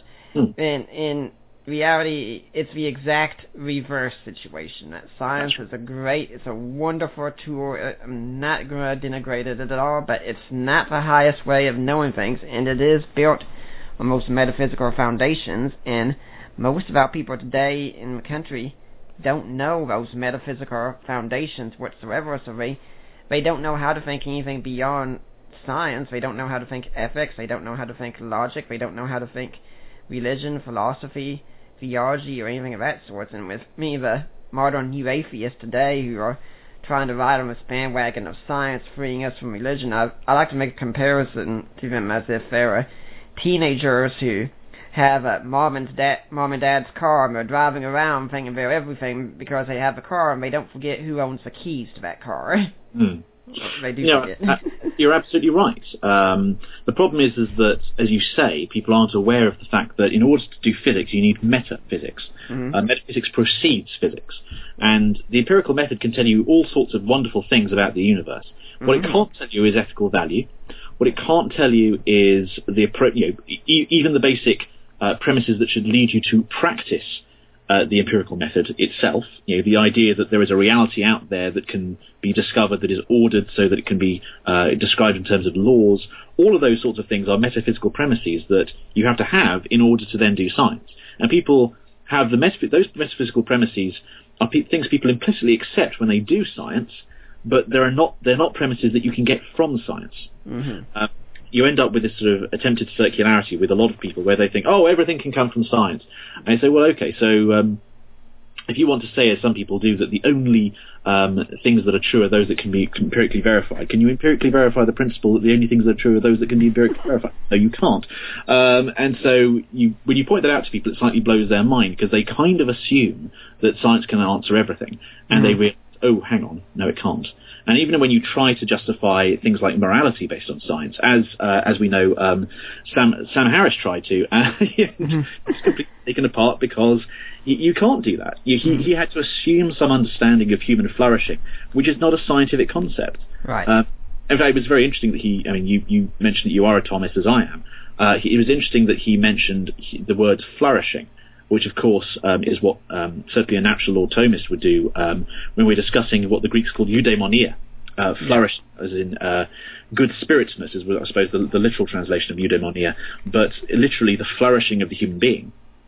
He has not the metaphysical competence to argue for any understanding of flourishing, but whereas we do. We can point out to final causality. We can point out, not just final causality. I know that the new natural law theorists would go beyond that. But we can go to that, and we can justify from first principles the things that we believe in a way that vast majority of people writing today can't. But they assume this basic naturalism, materialism, empiricism, and all sorts of other sort of philosophical concepts that they have no way of trying to justify. Mm-hmm. In fact, just to give a preview for listeners of what's coming up, in a couple of weeks I'm going to have my friend Dave Sterrett come on the show, and he's written a book recently called Aborting Aristotle, and he's going to argue in that book, I've already read it, an advanced copy of it, that if we're going to win the abortion debate, we have to return to Aristotelian metaphysics. It's not going to happen any other way. Yeah. Yeah, you know what? I mean, there's another philosopher whom you've probably heard of, but I would recommend to your audience as well, called Edward Feser. Yep. Who's written a brilliant book called The Last Superstition. Wonderful book. Excoriating takedown of the new atheist. And just wonderful. A lovely to read. And he's written some other great books as well on Thomism, on St. Thomas Aquinas. His book Aquinas is about St. Thomas Aquinas. Oh, yes. Explains in a very accessible way to a person who's really willing to work at these kind of concepts, what St. Thomas Aquinas taught, and I think that that's really important, and I would really recommend to everyone that they read that, because he would argue as well that we need to recapture Aristotelian Thomistic metaphysics in order to have a coherent approach to philosophy and also apologetics and theology, and because that's something which is so guided, I think I see in God's providence that particular philosophy and that particular metaphysics has had such a positive effect on the church, and an ability to create the worldview that represents truth. I really see that in providence, in the history of the church and in the history of Western civilization. I really see that, and so consequently I'm very confident that rediscovery will really help us to further again the mission of the church as we've discussed. Yeah, The Last Superstition is the number one book I recommend to anyone who's wanting to get a refutation of the new atheism, or just atheism in general. Heck, you have to love the humor he throws out in the book regularly, such as when he talks about Richard Dawkins, who doesn't know metaphysics from Metamucil. Oh. Yes, indeed. It's lovely. I would love to have him over in the United Kingdom, actually, to discuss a lot of things. Actually, funnily enough, to engage in a lot of theological discussions. Mainly over natural law. I'd love to have him debate Robert P. George, who I also know. I don't know Edward Feser personally. I've met Robert P. George, and he's one of your great intellectuals. And I'm a great admirer of Robert P. George. And I would love to see Robert P. George and Edward Feser debate each other in England over the classical natural law understanding, the new natural law understanding. That would be really fascinating. And so I'll try to organise that. I'll try to see if anyone would like to support bringing them over. money is again a problem at times, but yeah, I'd love to see that happen. But also discussions on a metaphysical basis as well. There's a group in the United Kingdom called the Faith Movement who take a Scotist view of metaphysics, and so they would differ with the Thomistic view in certain ways. So certainly, some of them would have particular disagreements with the idea that we can have this concept of nature. So I think that I would love to bring him over to discuss it with them as well, to have a debate with sort of theologians and philosophers over the metaphysics here, because I think this is really important to nail down and to be informed on.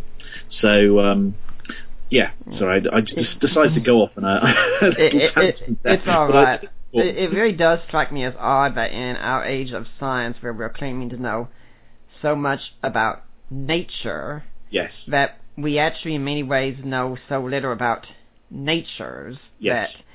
That we probably know, for instance, more about sexuality from a scientific standpoint than other cultures have. I mean, there's no reason to really doubt that, but when it comes to the nature of sexuality, they've got us beat by miles. Yeah, absolutely. Absolutely. This is why this matters. Ideas have consequences, and that's why philosophy and theology really matters. And we need to know this stuff. And certainly people who are going to engage in cultural battle, as we are, a lot of us are, really need to know their stuff on this in order that there can be an informed discussion. But that also means, I think, that the quality of debate in society needs to improve. And that's what I'm trying to do in the United Kingdom, is improve the quality of debate, because when you have public debates, a lot of the debates that we have in this country are essentially what's known as Oxbridge parliamentary style debates. So Oxbridge refers to Oxford and Cambridge, and the styles of debates that go on in the Oxford and Cambridge unions, which are very well-known, famous, long-standing debating societies.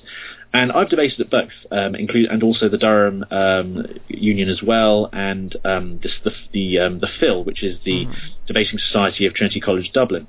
And the same debating style is involved in all of them.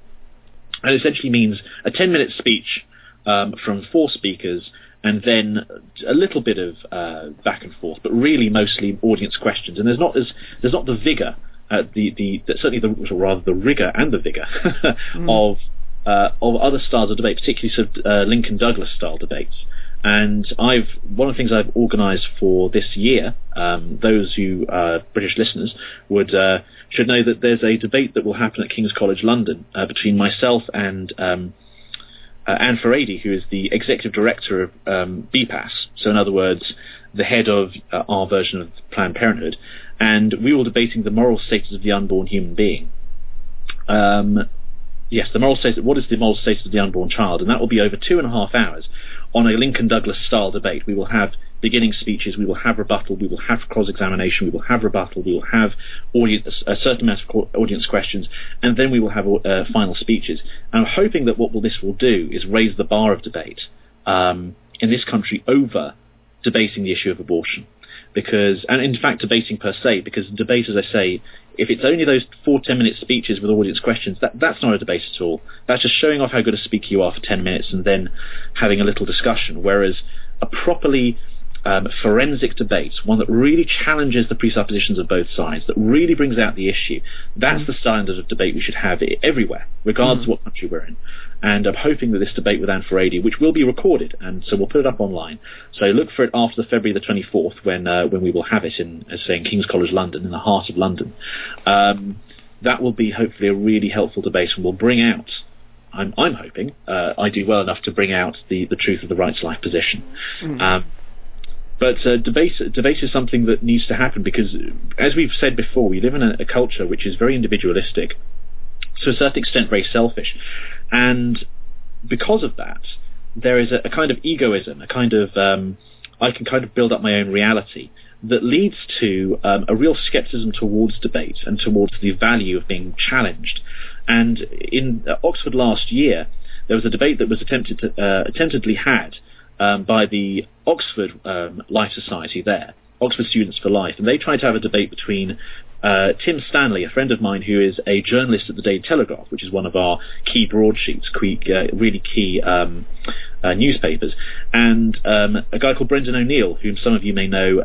He's a libertarian Marxist, but he's a very well-known columnist, more broadly than I think just the United Kingdom. He's also known in America, in Australia, maybe to a certain extent in America, and he's very, absolutely in support of the right to the right for a woman to have an abortion, quote unquote. And they were going to have this debate over abortion culture and whether or not it harms Britain, and it was closed down by the fact that it was protested by a number of people on the Oxford University campus. And we've seen this happen again and again on university campuses in Britain. And I know that you have a very similar problem in the United States, where there are some people who feel that a university, even though previously we would have thought of as a university as a place where we have real debate, it's a place where you really explore ideas and you challenge ideas and you learn. Now there are a lot of students who think, no, university should be a, quote, safe space, whereby no one is ever offended, no one is ever challenged, particularly over issues to do with sexuality or abortion. And so consequently, it was shut down. They stopped it from happening. And that's appalling for freedom of speech and freedom of ideas. In any democracy that's wanting to thrive has to be willing to have that challenging space where people can really challenge each other on ideas and really have a free debate. And it's not happening, because now we feel that some people feel that they have a right to feel just totally unchallenged, and that's really that's poisonous and very dodgy. And I'm hoping that improving the level of debate publicly will show people that you can have a really good and actually very charitable debate between two people of completely polar opposite views that informs people of the nature of the debate that's being had. Anne Frady and I get along very, very well, funnily enough, even though we totally disagree on this issue. And I'm hoping that the civility, the charity, and the rationality that comes out from that debate, assuming it goes ahead, assuming that we don't have a problem, but please God we won't, assuming it goes ahead, that I'm hoping that will be a debate that really shows how debate can push forward understanding. Now, what do you think needs to be done in the UK the most to change the abortion culture, and what do you think needs to be done in the US the most to change it? I think the biggest thing that would change abortion culture, it's an interesting phrase, isn't it, abortion culture? I think that the humanization of the unborn child is something that needs to happen more and more. We already see it happening in the United States. Back in the 1970s, it would have been, I think, much less conceivable to hold the opinions that people have now on the right to life than they do. I think it would have been much easier to talk about abortion as a positive thing. Now it's almost taken as writ that it's a bad thing. Possibly not amongst every single community, but even though there are radical feminists, quote unquote, I don't call them feminists, though I think they're feminists, they don't really hold a genuine understanding of what is forwarding the rights of women. But regardless of that, I think that you've improved your culture by virtue of, again, the 4D images, the humanization of the unborn child, and that will only continue more and more. We see the polls in the United States getting better and better for the Right to Life movement.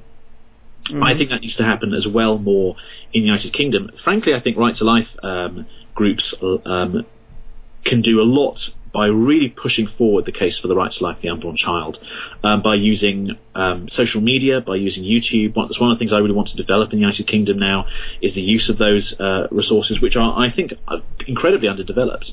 So I'm hoping that Right to Life will be doing that in the coming year and in the coming few years. But you guys are already doing it. You just keep on doing what you're doing, really. I couldn't suggest an improvement beyond simply, as I say, making sure that the Supreme Court does change, and I think it will in the next decade. I think you will see that. Certainly if you get a Republican president next time, which you have every chance of getting. So yeah, I can't really advise you better on doing what you've been, apart from doing what you've been doing. I mean, I do think that the one problem that we do have in this country is that some of the most unhelpful things that have happened in the United States Right to Life movement have somewhat tarnished people's view in this country of the Right to Life movement more generally. And I'm talking of things not just sort of violence, which I realise is a very small minority of people in the United States who have ever done that, but for some reason we have this understanding that, it's happened a lot. It's more the sort of the campaigning outside abortion clinics, the sort of when you have the picture of the unborn fetuses. We've kind of gone full circle now because they sort of introduced this lightly in the beginning of the of the podcast. But I genuinely think that that's unhelpful, and I don't think it's something that we see it happening here. And I think that what that does is it spoils people's view of the Right to Life movement, because rather than seeing us as what we are, which is people who genuinely care about women and unborn children and want to help them both and want to bring them out of what we see as not only the tragedy but the crime of abortion, people see us as just sort of women-hating religious bigots who just scare women. I think that that's really unhelpful. And unfortunately, because it's happened in the United States, it's been brought over here. Some people are doing it over here. And because of that, it ruins the view that a lot of people have. Otherwise, moderate people who might be open-minded, it ruins their view of the Right to Life movement. So less of that, I would have said. More of the kind of thing maybe that 40 Days for Life do. More of the things that the mainline Right to Life groups are doing. And just continuing to make the case as humanly and as passionately but as sensitively as humanly possible for the humanity of the unborn child. If you could make that basic case and just ram it home again and again and again, over time, people will really have their understandings formed by the way that framing of the debate changes their perception. And that, when you've done that enough, that's when I think people will be ready for the abolition of abortion. But it will only happen, this is my last point on this, it will only happen if you also have a culture of life which helps women who are in crisis pregnancies, quote unquote, who are in unplanned pregnancies, and who are not given the support that they need materially. A lot of women go through abortion because they feel they have no other option, and it behoves those of us who really care about the right to life to have the charitable social help for women who are in those situations where they don't feel they have any need for abortion, because they're given the material help. They're given the help with maybe work, or whether it be childcare or everyday things. Those are the things that they need. Maybe safe houses where they can escape an abusive boyfriend who's trying to pressure them into abortion. Think of every single situation that could possibly lead a woman to abortion and try to cater for that, so that no woman should ever feel she needs to go for an abortion. That would be the most positive thing the Right to Life movement can do, and it would change people's perceptions. Those of them who do have a negative perception of the Right to Life movement. I do know that what's probably the parallel over here to what you got Right to Life at the Life Training Institute here, ran by Scott Kusendorf. I interviewed Jay Watts a couple of weeks ago on it, and they're working on a YouTube channel right now, and in fact they've received a sponsorship that they're going to have a television show sometime, which, I mean, this is excellent. If we could get this changed in a decade, and I think getting a Republican president would be great at that. If we could get Roe v. Wade reversed in a decade, I think it would just change everything. It definitely eliminate abortion much more over here, but it also help further the spread of Christianity in that way, because in a culture where human life is held to be sacred and morality is upheld, it's much easier to spread Christianity. Yes, I agree with that. But let's be very careful that if it were the case that abortion was made illegal in the United States prior to the right kind of social means being put in place that would support women who felt they had a need for abortion, then I think that would actually possibly lead to a worsening situation whereby people were convinced that, because we now have abortion is illegal, and they see all the social problems that are caused by that, women who go for illegal abortions and things like that. I think that people would would slowly drift the other way. You need to have a culture in place whereby that's there, the support that's available is there in the first place, and then abortion is abolished, so that they can fall back on that. Those women who do feel like they need an abortion feel, actually, I don't need an abortion because I've got all this support. We need to be very serious about making sure that we are comprehensive in our approach. But ultimately, this is a political battle. We can't get away from that. It's a moral and political battle. And so consequently, but first off, get a Republican candidate, for goodness sake, who is supportive of the Right to Life, because it doesn't necessarily follow that there will be one. The vast majority are, but you need to make sure that happens. And also, those of you who are Democrats, who are traditional Democrats, those of you who are left wing in your views on economics and other things, you know what? join the Democratic Party and try to get it to become more supportive of the right to life. It can happen. It's very difficult, but if you do it, if you really work at it, it could happen. So yeah, basically wherever you are in your life, whether it be a stay-at-home mum, whether it be someone who's working in politics, whether it be someone who's working in business who could funnel the right kind of, by his own personal wealth, the right kind of funds to social programs or social help for unplanned pregnancies. No matter where you are, you could affect the right to life battle in some way.